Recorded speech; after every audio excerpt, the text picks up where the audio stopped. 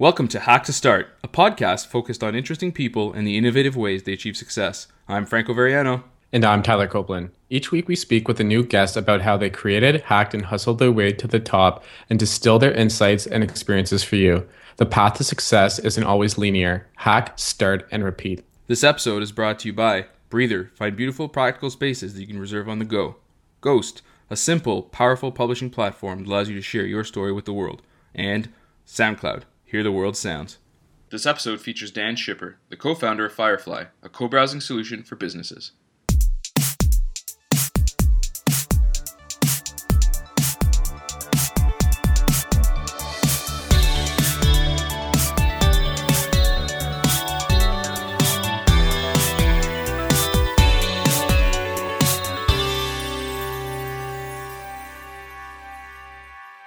Hey Dan, thanks for being on the show today.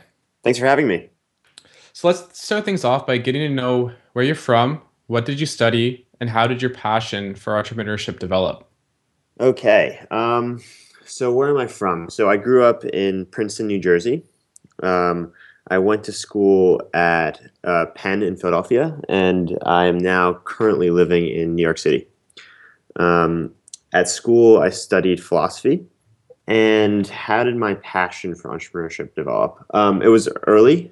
It was just the kind of thing where I read a Bill Gates biography when I was in fifth grade, and I decided that I wanted to start a Microsoft competitor. Nice. And I was going to name it Megasoft. And so I decided that I wanted to learn how to code so I could build an operating system that would compete with Windows. So I dragged my dad to the bookstore, and I had him buy me a book on BASIC. And I quickly realized that I wasn't going to be able to compete with Microsoft or build an operating system. But it was just something that I like. Building things and building products was just something that I kept coming back to. So it grew over a long period of time, starting from when I was in middle school.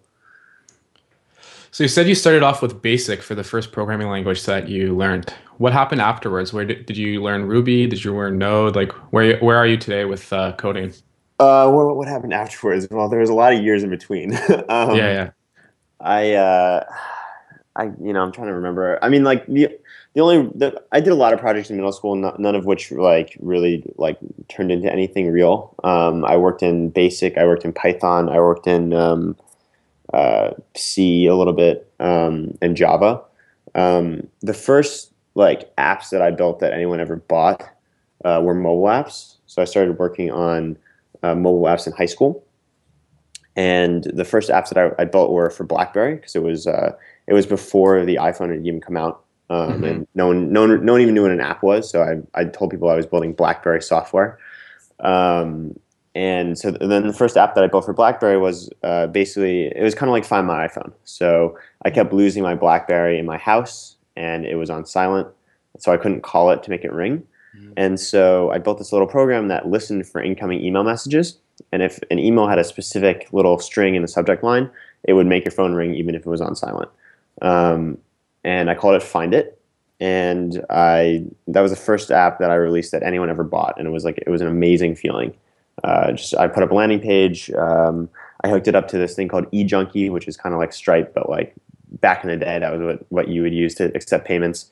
And I remember sort of being going to the library during lunch the day after I released it, and having 40 emails from people wanting to try it out, and it was the coolest experience ever. That's really cool. Yeah. So how many people ended up using the product? I mean, so I from that beginning, I iterated it over a couple years into sort of this a much more fully featured product. It had a web interface. You could back up your phone. You could lock it. You could make it call you. You could track it on a map. And this was all before Find My iPhone came out. And I mean, I don't remember specific user numbers, but it was enough. I made enough money from it to pay for gas and food in high school. And my one regret is that it was a one-time payment thing, even though it's a really good piece of software to have as a SaaS app. It was a one-time payment app, and the reason is because it was so difficult to set up recurring payments with PayPal that I couldn't figure out how to do it. So I think I definitely would have made a lot more head striping around when I was in high school. Did BlackBerry even have an app store back then? I thought they were Did pretty Black- late to that game. Yeah. When I was doing it, most of the time when I was doing it, there was no app store. It was just basically you could Install the software. you download it from me. And they had these things called OTA over the air links, and like Yeah. if you clicked it, your BlackBerry would download it from my server. That's awesome. So what was your first company, and can you take us through how you created it? I mean, I guess it depends on what your definition of a company is. So, the stuff I was working on in high school, I guess you could say was my first company because I was selling products. I was incorporated, and it was called Convenience Software. And basically, I just built, the app that I told you about, Find It. Yeah. And I had a couple of other ones. One was called Pearlcast, which was, I don't know if you remember BlackBerry Pearls. They used to have the little roller ball to help you navigate Yes, around. I hated that Yeah. ball. Yeah. Jesus. And so on my BlackBerry Pearl, on some models of the BlackBerry Pearl, the roller ball actually had colored LEDs behind it, and that was a very unknown and unused feature of the BlackBerry. And so what Pearlcast did was it was like one of those weather orbs where it would get weather data for your local area, and then it would light your orb up with the current temperature. That's pretty For the cool. current forecast. Yeah. Yeah. So people seem to like that, and I had a couple other ones. Like I built like a little task manager, and then I also branched out into iPhone once that came out. So it was I did a lot of that stuff in high school. It was cool. So it was all mobile and stuff like that is where you focused. Yeah, I mean, obviously, all the stuff that I was doing had like a web component. Yeah. But I didn't really start doing like web only apps until college. So speaking of that, in 2012, you and Justin Meltzer, if I'm pronouncing his last name properly, I hope so, co-founded Firefly. So what is Firefly, and why did you start that? So, good question. So Firefly. At Firefly, we built a technology called co-browsing. And co-browsing is kind of like screen sharing, but it happens inside of a browser. So what we do is, and we apply it mostly to customer support. So if a customer is having a problem with a website, we allow an agent to sort of connect up to their browser, see what they're doing, and help them through the site. But it's different because it never requires a download or an installation. So it always runs instantly in the browser. It's a lot more private. So the agent is only going to see what's on the customer's web page. They don't see other open browser tabs. They don't see other open applications on the computer. And it's totally platform agnostic. So it's going to work on Mac, PC, iPhone, iPad, or Android. So that's what Firefly is. We started it in 2012. So my dad called me one day, and he was saying that it was very difficult to explain to someone where to go on the website on a website when you're on the phone with them. Yeah, for sure. And so I told that to my co-founder Justin, who went and built the first version of Firefly at the Penn Apps Hackathon, which is a 48-hour hackathon at Penn. And when he built the first version at Penn Apps, a couple companies came up to him and were like, "Hey, we want to use this for our support process. This would be really, really valuable for us."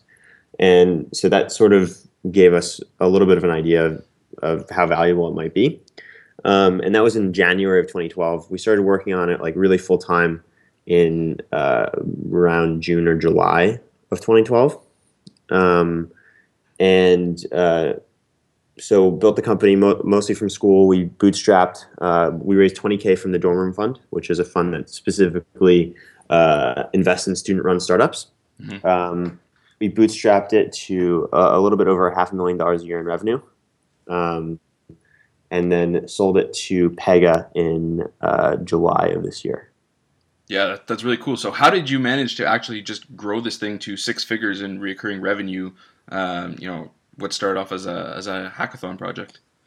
That's a good question. So, I mean, a lot of what we did was, we concentrated on building a product that worked really well, which is with this technology is actually really hard. Mm-hmm. It's very, very difficult to build a co-browsing technology that's JavaScript based that works in all browsers. So we work back to IE8, and works in on any kind of website. So the biggest challenge is obviously when you have lots of complicated DOM interactions, and you're doing like AJAX calls and all that stuff. Like, how do you make sure that the agent is synced up with the customer? So that part is really hard. And then the second thing that we did is we concentrated on sales. And so we basically sold the product from the beginning. We found a couple of big customers that wanted it, and when you're doing like $100,000 deals, $500,000 in recurring revenue is not too far away. It's not too far away, but I'll stop you there. So how did you find those first major guys, and how because typically they have a super long sales cycle. How did you manage to get your product in front of them and then get them to pick up the software? Yeah, so they do have a super long sales cycle, and we ran the company for about 2.5 years, so we were able to stick with it long enough to see those deals close. Okay. It took us about 11 months to close our first deal, and so it was a really, really long and arduous process to get that first one to close. And the other ones were, each successive one is slightly easier, but it's still not easy. It still takes a long time. Was it just emailing them or kind of approaching them and saying that you had a new solution, or how did you get your foot in the door? Yeah, so the way we started is basically we sort of came up with some hypotheses about what kind of companies would want this. So one of the hypotheses was anybody that's using a live chat technology, like I don't know if you've ever seen Olark or SnapEngage or Zopim or any one of those. Anybody who's using that is probably likely to be interested in co-browsing because they already understand having some sort of little support widget on their website, and so it's not a stretch to, if they're already chatting with them, for them to want to be able to see what the person is doing on their site. And so what we did is we bought a list of companies that use those products, and the reason you can do that is there's this company called BuiltWith that basically scans like lots of websites, and they'll tell you what technologies they use. So we just use BuiltWith to figure out who is using SnapEngage and Olark and those kinds of products. And then we just started emailing them. And that was a super interesting process. We learned a lot from it about what kind of companies like it and what kind of companies didn't like it. And so we started there. After a while of going after the customers of these companies, one thing that sort of we were thinking about is, instead of signing up, small businesses one by one, why not just go to Olark or go to SnapEngage and say, hey, we'll power the co-browsing for all of your customers, and have Olark be our customer instead of having Olark's customers be our customers. Yeah. And so that actually ended up being the first deal that we did. So wow, that's huge. Yeah, the first big deal we did. So Olark, they have about over 5,000 small to medium-sized businesses on their platform, and so we did a deal with them, and we're rolled out to all of them. So any one of Olark's customers can use our technology through Olark, and they don't have to sign up with us. They don't have to do anything. So that was a really, really good first deal for us to do. Yeah, absolutely. Yeah. Why did you structure that as a partnership? Like, why didn't they just look at the technology and say, we want to buy you guys? I mean, Olark is they're like a 25 to 30 person company.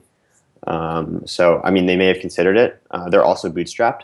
Okay. So it made more sense for both of us for it to be a partnership rather than an acquisition, particularly because we were very early at the time. We'd only been working on it for like 9 months or so. So an acquisition probably wouldn't have been super appealing to us at that point. Cool. So you mentioned earlier that it took you about 11 months to close your first deal, but during that time you guys had generated about $11,000 in revenue, I guess, from smaller customers or smaller tests. But you mentioned that you can only really know what your product is after you start to sell it. So I mean, do you think more startups should go out and start selling a product from day one, or what are your views on that? Yeah, I mean, absolutely. I think like the fear is, well, if we sell the product and like it doesn't work, then like you can't, you don't get a second chance at a first impression. I think that's just sort of taking yourself way too seriously, unless you're like Microsoft or Apple or whatever. The likelihood of you being able to get anybody to pay attention to you is so low that it's much more worth it to just get your stuff out there and start getting feedback right away. Yeah. For us, it worked really well to sell as early as possible, and I would encourage any founder that's, particularly founders that haven't done anything before, to start selling as early and as often as possible. Yeah, and you mentioned that. I mean, right after the first 48 hours, where the core product was conceived, that you guys had other teams approaching you to use it. But were there any other kind of major revelations during those 11 months where you guys were starting to sell, but you hadn't quite cracked a big deal, or was it all just business improvements in terms of who's our target market, how do we approach them? I mean, so for us, I mean, thinking about like the sort of API model where we had a co-browsing API, kind of like Twilio, that anybody could integrate. That was somewhat of a revelation when we were like thinking through like how do we want to sell this? Do we want to sell this to small businesses? Do we want to sell this to companies like Olark that are going to integrate it into their products? That kind of thing. Yeah. And that came in like the summer, and we started working on it in January. But a lot of it was we always had deals in the pipeline. It was just when is one of these deals going to close? Mm-hmm. Just taking like a long time, and it was just very hard. It's very hard when you like I can say 11 months, and you're like, oh, 11 months, like that's not that bad. But like when you're waking up every day, Yeah, when you're waiting for that sale. Yeah. 7 days a week, and you're like, we're not making that much money. Like, we're making like $2,000 a month or whatever, and like I'm pouring all my time into this. Like, it's a real drag. I've been trying to think of like a metaphor for people to really understand emotionally how that feels. Because I think there's something out there, but I haven't found one that's like really appropriate to like the level of pain involved in like sticking with something for 11 months that is not working, or there's no outward signs that it's working. I was about to ask you, so how did you decide to stick with it for 11 months? Because unless you've gone through that process of, looking at a great pipeline and waiting for a deal to close, you don't really know what it feels like. So how'd you stick with it? I mean, probably partly like pig-headedness and like ignorance, but also, I mean, there were always like signs that this was a real thing. Like, there are other companies out there that do co-browsing, just not in the way that we were doing it. So we knew that there was a market. Yeah. And we always had customers that were interested in it. It was just like, when are we going to get someone to actually just sign on the dotted line and give us money? I mean, and obviously, like, we had people paying for the software. We had like, I don't know, like 20 or 30 like small companies paying for it or whatever. But it was, when are we going to get the first big company to say, yes, we'll do like a significant amount of we'll pay you a significant amount of money every month for us to be able to use this. Yeah, absolutely. And then, so you mentioned at the beginning that Firefly was just this past year acquired by Pega Systems. So why did you decide to sell it, and how did the acquisition come about? Yeah, so I think looking at Pega, their customer base is exactly the kinds of customers that like what we have, and so Pega sells to the top 200 organizations in the world, essentially, and they mostly concentrate on financial services and healthcare insurance, which are the people that really like what we do. Mm-hmm. So it made sense from that perspective. For us, we weren't like looking to sell the company, but there was, the demand for co-browsing, especially among large organizations, is increasing over the last like year or two, and Pega has a large part of their business is in customer experience. They have a big CRM product that a lot of big companies use, and so it made sense for them to have co-browsing as part of their platform to be able to sell it. And for us, we liked the offer, and it made sense to go with Pega. Cool. So what are you working on right now? So basically, we're continuing to build out the product. Okay. So we're selling it as an independent product. We're also selling it integrated into Pega's CRM product called CPM. Mm-hmm. So it's already integrated. It's being sold as part of Pega right now, which is going fantastically well. So we're continuing to improve the product, and we're going to be building out other products and other features around the co-browsing over time. That's pretty cool. Yep. That's awesome. So during high school and university, you built several different apps, which allowed various companies to approach you to work for them, including a famous blog post by Jason Friedman of 42 Floors. So why did you decide to stay in school? That's a great question. Definitely, this is something that like I agonized over for like a long time. Whether to drop out or whether to stay. And I think for me, like what it came down to is a couple of things. The first thing is that I was in school because I liked it, not because I was there to get a degree so I could get a job. I realized like very early on that like I didn't necessarily have to have a degree in order to get a job, particularly if I was going to be starting my own company or I wanted to program. No one typically cares. However, I was, I was studying philosophy, which personally I felt was important. And there's like you get very few opportunities to spend all of your time, or not all of your time, but like a good portion of your day thinking about philosophy. And so from that perspective, like I wanted to stay, all things being equal. And I sort of looked at it as, when we were starting this, if it came to a point where I literally physically could not do both starting Firefly and running Firefly and being in school, then I would make a decision about it. But until I got to that point, I was going to continue to do both. And we just never got to that point where I just couldn't do it anymore. And it worked out really well for me. So basically, I flew from my graduation ceremony to Boston to finish negotiating the deal to sell the company. So it was a really that's an amazing feeling. Wild, awesome ride. Yeah. If anyone listening hasn't already checked it out, your blog Distilled Thinking, it has attracted more than 500,000 readers, and some of the posts have been featured all over the internet. Why did you start blogging, and how did you grow your audience? So I think like that's a similar question to why do you start businesses? And the only answer I can really give is like I can't help myself. It's just like writing is always something that I've been interested in, that I like to do, and that I do in my spare time, just sort of spontaneously, writing code or writing blog posts. And so particularly when I was a freshman, and we built a couple apps that one went viral, and then we interviewed at Y Combinator, and we did a lot of like interesting things. As we started to do that stuff, I just started to write about it, and people were actually interested in reading it. So I continued. I think that's sort of why I do it. It has a lot of really, really good side effects. If you're constantly writing about what you're doing, it's a lot easier to get press. It's a lot easier to get investors to talk to you, and it's also, depending on what you're selling, it's a lot easier to get customers. So for me, blogging has always been sort of like a win-win. It's something that I like to do, and it's something that's also particularly like very valuable for my career and whatever I'm working on at the time. So you mentioned you guys created an app and then got interviewed by Y Combinator. What was the app, and why didn't you end up joining Y Combinator? So the app was my freshman year I decided that I wanted to just throw a bunch of stuff at the wall and like sort of see what sticks. I didn't want to build anything that took more than a weekend to build. So just like iterate as quickly as possible on different things. Try lots of different things.